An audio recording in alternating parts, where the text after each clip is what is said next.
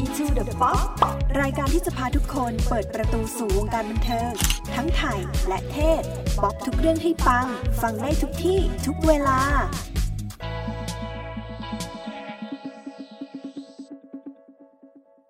สวัสดีค่ะพบกับรายการ Into the Pop รายการที่จะพาทุกคนดำดิ่งลงไปในวงการบันเทิงทั้งไทยและเทศวันนี้คุณอยู่กับจัสมิน สุธัญญุดา คีเว่นค่ะคิมออม อรทัย เชียรำค่ะและฟองน้ำ ยานิสา บุญนาคค่ะคุณผู้ฟังสามารถรับฟังกันแบบสดๆกับพวกเราทุกวันเสาร์เวลา 20:30 น. ถึง 20:55 น. ผ่านช่องทางจุฬา Radio Plus FM 101.5 เมกะเฮิรตซ์และสามารถรับฟังได้ทางจุ๊กแอปพลิเคชันค่ะนอกจากนี้นะคะยังสามารถรับฟังย้อนหลังได้ทางเว็บไซต์ของจุฬา Radio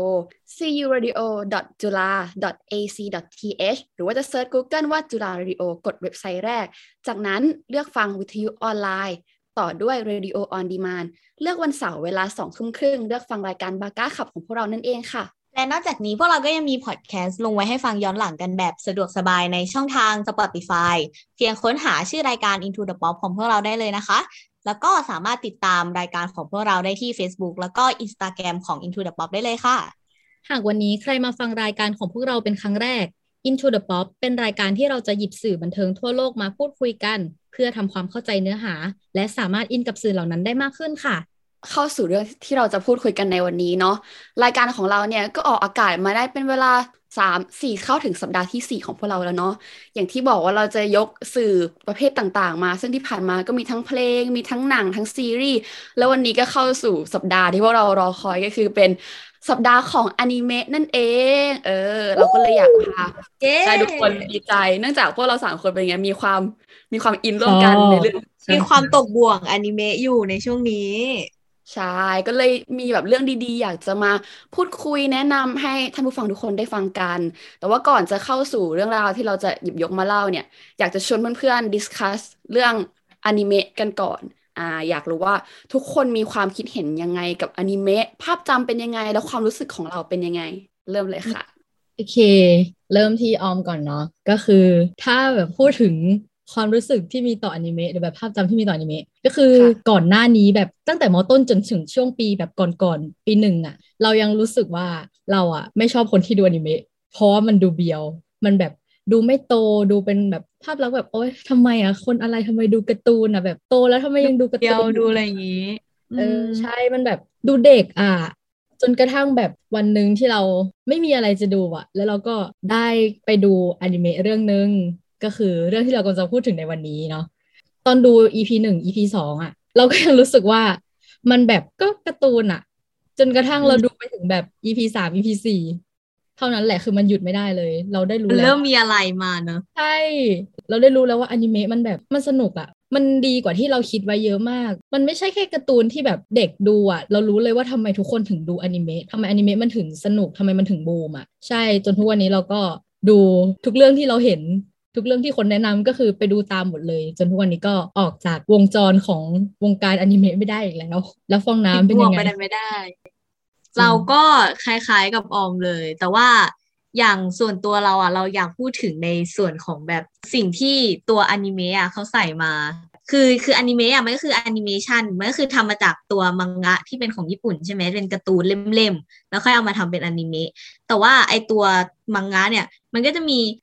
มุมมองแง่มุมต่างๆที่นอกจากการพัฒนาตัวเองหรือว่าเป็นการ์ตูนเด็กเรื่องเพื่อนอะไรอย่างเงี้ยเนาะที่ตัวคนเขียนเขาได้ใส่เข้ามาอย่างเช่นอย่างเราอ่ะเรามีความรู้สึกว่าตอนเด็กๆอ่ะเราดูเราก็ไม่รู้สึกอะไรใช่ไหมคือเราชอบดูแบบเราชอบอ่านการ์ตูนตาหวานเนาะแบบพระเอกหล่อๆตาหวานๆนางเอกสวยๆอะไรอย่างงี้ใช่ไหมแต่พอเราเริ่มโตมานอกจากเราจะได้เห็นแบบมุมมองที่เขาต้องการนำเสนอแล้วอะแต่ว่าเราก็จะเห็นมุมมองหรือค่านิยมที่มันยังฝังอยู่ในตัวอนิเมะอย่างเช่นเรื่องเพศเนาะเหมือนเขาก็จะยังมีจุดขายว่าตัวพระเอกหรือตัวพระรองเนี่ยก็จะมีแบบความหน้าหวานหล่อๆหรือว่าถ้าเป็นตัวผู้หญิงเนี่ยมันมีการขายให้ตัวผู้หญิงจะต้องมีความเสียงเล็กๆอ่อนแออะไรอย่างเงี้ยแต่เรารู้สึกว่าบางเรื่องที่เราได้ดูเนี่ยอย่างเช่นเรื่องที่เรากำลังจะพูดตรงเนี้ยผู้หญิงก็ไม่ได้อ่อนแอแต่ว่าผู้หญิงก็สามารถเป็นฮีโร่ได้เหมือนกันมันก็เป็นอีกหนึ่งแง่มุมที่ตอนเด็กๆที่เราดูเราอาจจะไม่เห็นว่า มันมีมุมนี้อยู่ด้วยนะเราก็แค่เห็นว่าเป็นเพื่อนกันมีการพัฒนาอยากทำตามความฝันอะไรเงี้ยแต่พอเราโตมาแล้วก็ได้เห็นว่ามันก็ก้าวข้ามผ่านคำว่าเรื่องเพศไปแล้ว แล้วคนถามล่ะคะกำลังจะแบบพูดสรุปก็คือแบบว่าอย่างในความเห็นทุกคนเนี่ยรวมถึงเราเองเราก็รู้สึกว่าอนิเมะเนี่ยยังดูเป็นแบบสื่อที่มันดูเด็กดูแบบโอ๊ยดูการ์ตูนอะไรอย่างนี้แต่เราก็รู้สึกว่ามันโดน underrate นะเพราะว่าแบบถึงมันจะเป็นการนำเสนอเรื่องราวด้วยภาพการ์ตูนภาพวาดหรือเป็นแอนิเมชันเนี่ยแต่เราว่าใจความสำคัญมันอยู่ที่เรื่องราวดังนั้นเราก็คิดว่าถ้าคุณแค่แบบอยากดูอะไรดีๆแต่ว่ายังปิดกั้นใจด้วยความรู้สึกว่าเฮ้ยมันเป็นภาพการ์ตูนมันไม่ใช่คนเรารู้สึกว่าทุกคนไม่ควรคิดอย่างนั้นเราควรจะเปิดใจรับเรื่องราวเพราะว่าแบบอย่างที่ฟองน้ำได้บอกอะในตัวของอนิเมะมันก็มีสตอรี่มันแทรกเรื่องราวแทรกแง่คิดหรือแบบแง่มุมหรือเรื่องราวใหม่ๆที่เราแบบอาจจะหาไม่ได้จากสื่อแบบอื่นๆซึ่งมันอยู่ในอนิเมะแล้วดังนั้นเราก็แบบอย่าไป underrate สื่อนี้นะเพราะทุกวันนี้ก็แบบเข้าใจพอคนมาเริ่มเปิดใจมากขึ้นเรื่อยๆก็กลายเป็นกระแสอนิเมะแบบบูมขึ้นมาเลยใช่ไหมคะช่วงนี้แบบว่าทุกคนค่อนข้างไฮป์กันมากมีเรื่องที่ดังๆมากมายแล้วก็แบบเต็มโซเชียลมีเดียเลยคนหันมาดูอนิเมะกันเยอะเลย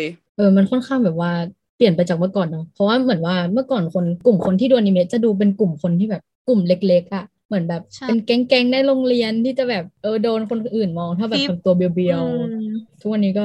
ดูกันทั่วบ้านทั่วเมืองซึ่งดีเนาะเพราะว่าได้ลองเปิดใจอะเนาะใช่แล้วก็เป็นส่วนหนึ่งเนาะ Into the Pop ก็อยากให้ทุกคนเนี่ยลองเปิดใจรับสื่อใหม่ๆบางคนอาจจะแบบยังไม่เคยฟังเพลงนี้ก็อาจจะเรามีพวกเรามาคอยชี้ทางว่าเพลงนี้ดีนะหรือยังไม่เคย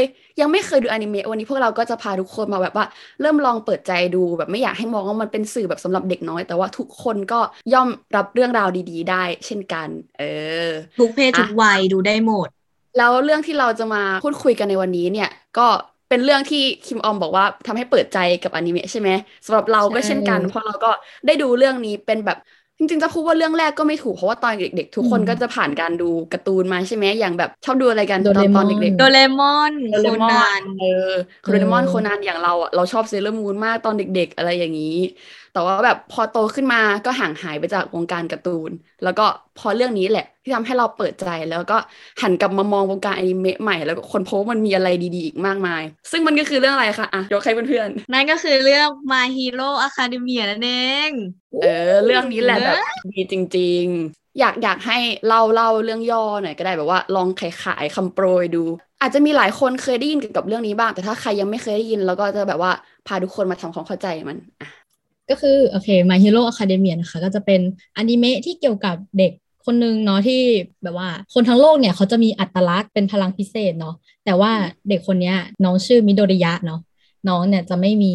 พลังพิเศษไม่มีอัตลักษณ์เหมือนคนอื่นแต่น้องเนี่ยอยากเป็นฮีโร่มากจนกระทั่งวันนึงเนี่ยน้องได้ไปเจอฮีโร่ในดวงใจของน้องนั่นก็คือออไมท์ค่ะออไมท์ใช่ก็เลยทำให้น้องเนี่ยได้พลัง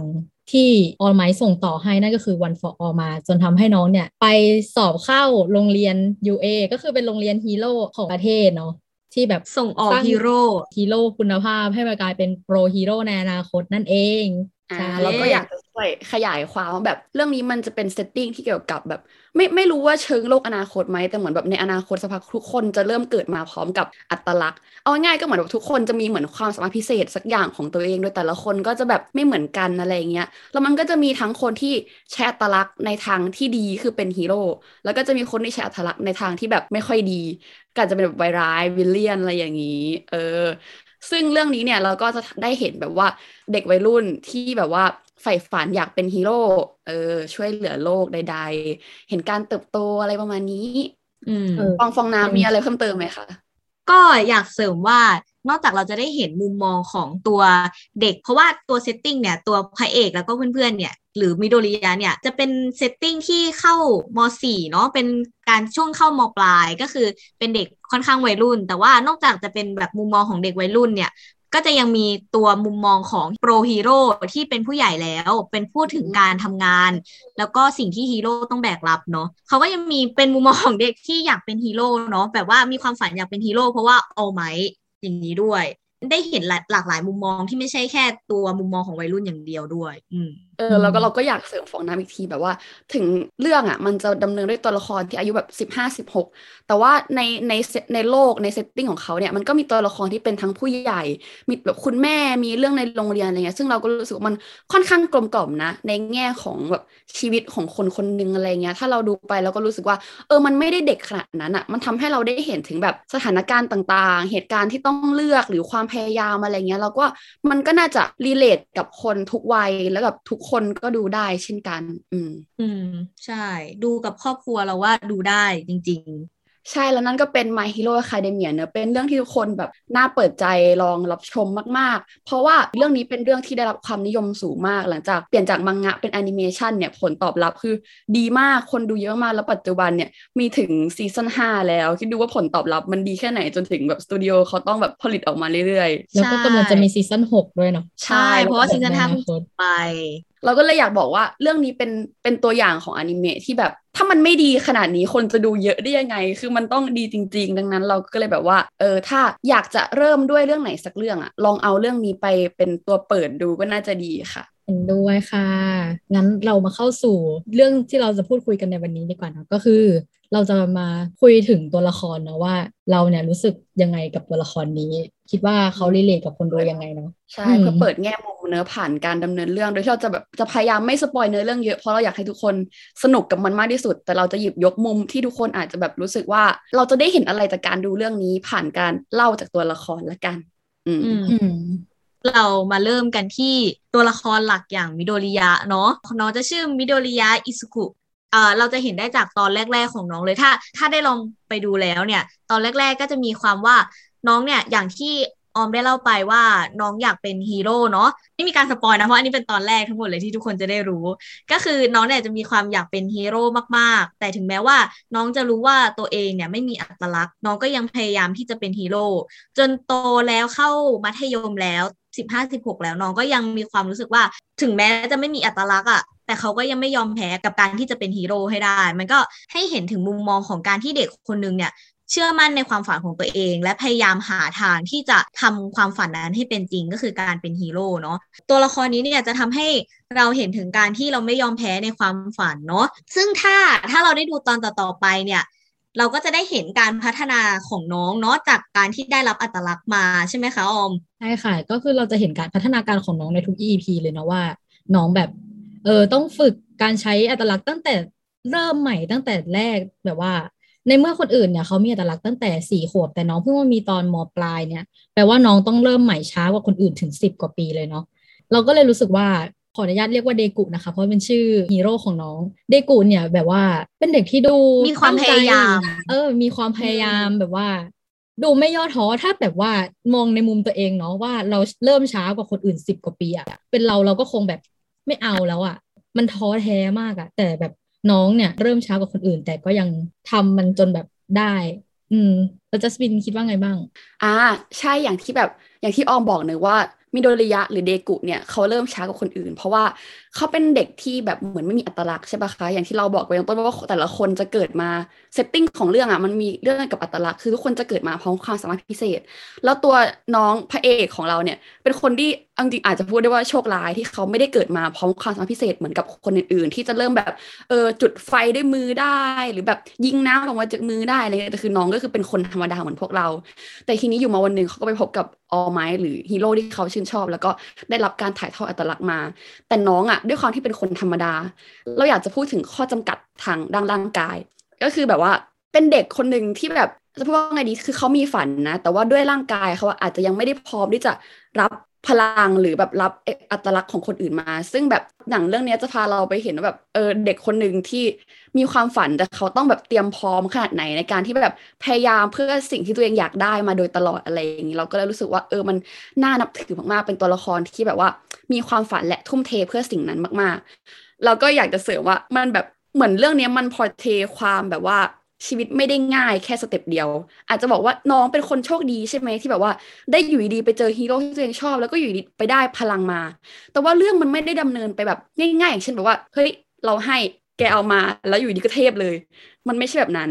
เราจะเห็นความพยายามแต่ว่าน้องต้องซ้อมเป็นเดือนๆเพื่อให้ร่างกายตัวเองแข็งแรงขึ้น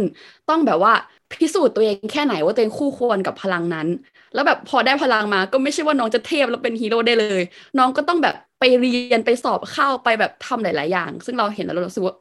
ตัวละครนี่แหละคือแบบว่าที่สุดของความพยายามอ่ะใช่เราอยากเสริมจัดมินตรงที่ว่าจากที่เราเห็นเนาะว่าตัวมิโดริยะเนี่ยเขาจะนับถือแล้วก็ให้ตัวออลไมท์เนี่ยเป็นฮีโร่มันก็จะมีการเดินตามรอยเท้าของตัวออลไมท์เนาะซึ่งใน EP ต่อๆไปในซีซั่นต่อๆไปเนี่ยก็จะทำให้เราเห็นว่า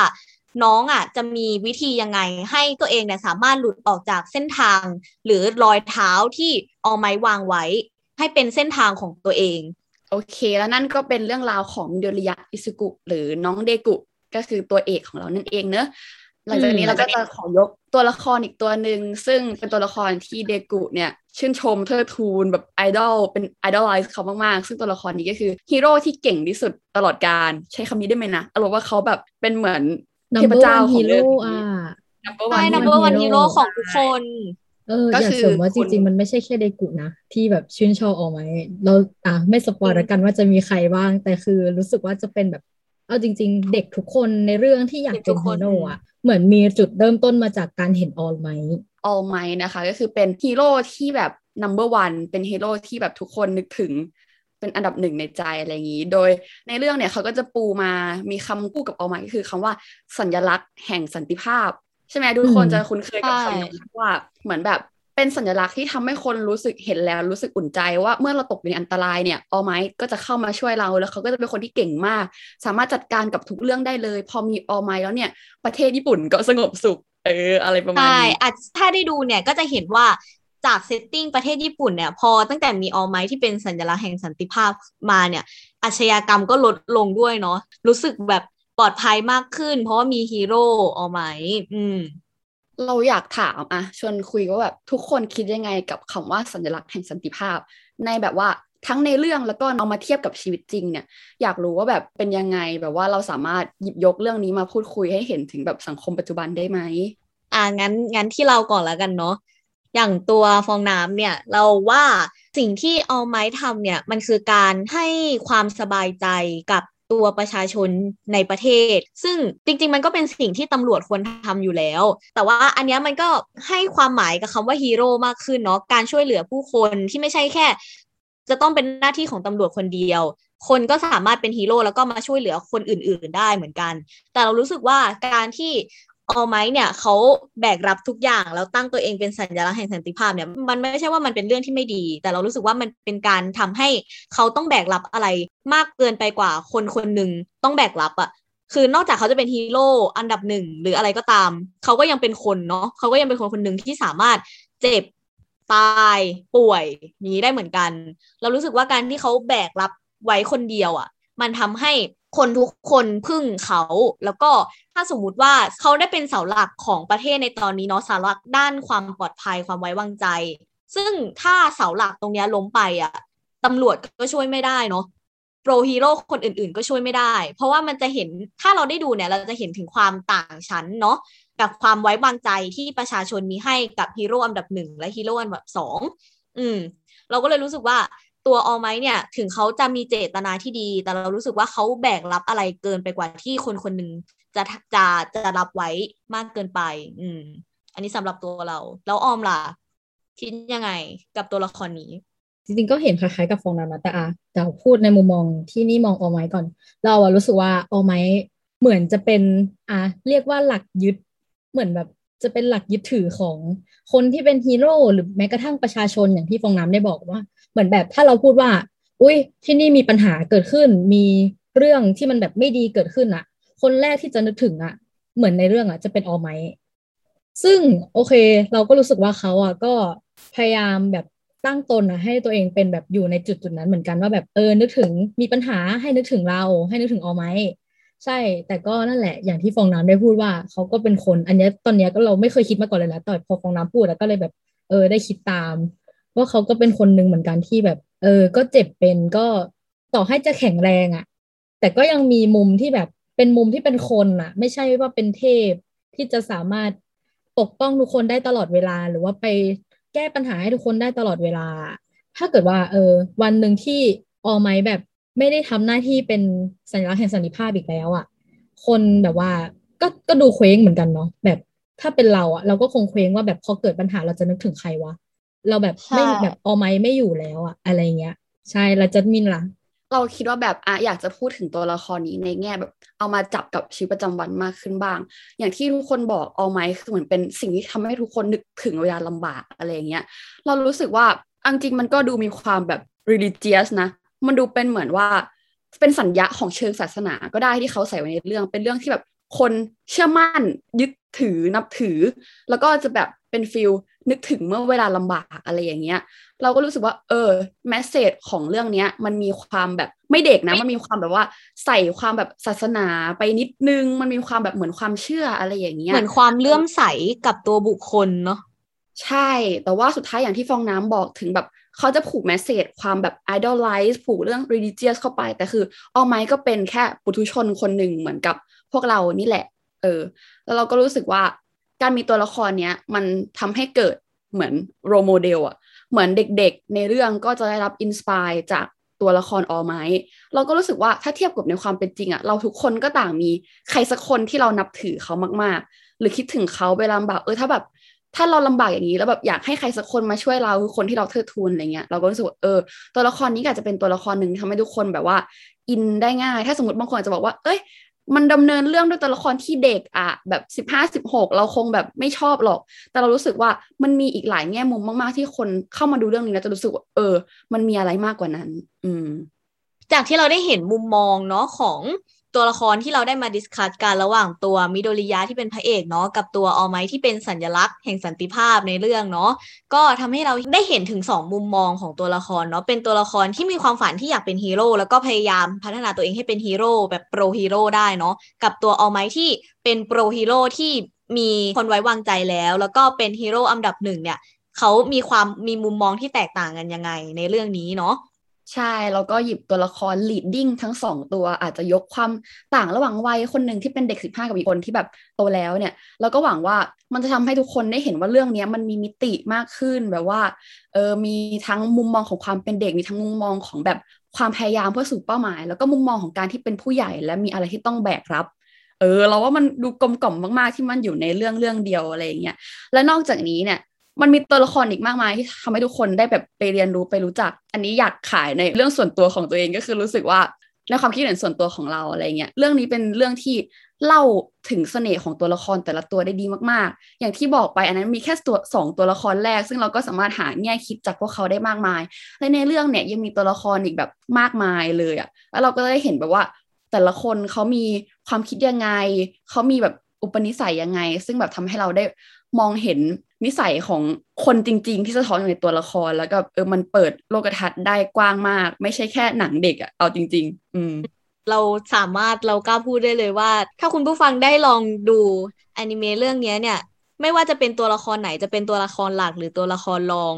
หรือแม้กระทั่งตัววายร้ายหรือวิลเลียนเนี่ย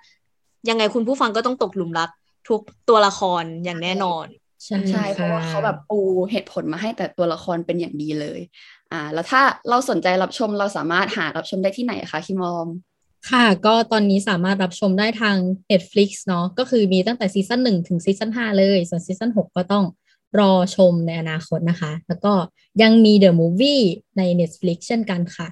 เราขอเสริมว่านอกจากแพลตฟอร์ม Netflix เนี่ยก็ยังมีไอฉีอีกับตัว VTV ที่สามารถดูได้เนาะถ้าใครไม่สะดวกที่จะต่อ Netflix ก็ยังมีแพลตฟอร์มอื่นๆที่เป็นตัวเลือกได้เหมือนกันใช่ค่ะก็เลือกตามที่ทุกคนสะดวกและเข้าถึงง่ายได้เลยเพราะเราอยากให้ความบันเทิงเข้าถึงทุกคนนะสำหรับวันนี้เราก็พูดคุยกันประมาณนี้เนอะเป็นอนิเมะเรื่อง My Hero Academia นะคะย้ำชื่อเรื่องอีกทีเพื่อแบบว่าใครจะไปเซิร์ชดูเนาะคือ My Hero Academia MIA ไม่ใช่Academy นะแต่เป็น Academia โอเคค่ะ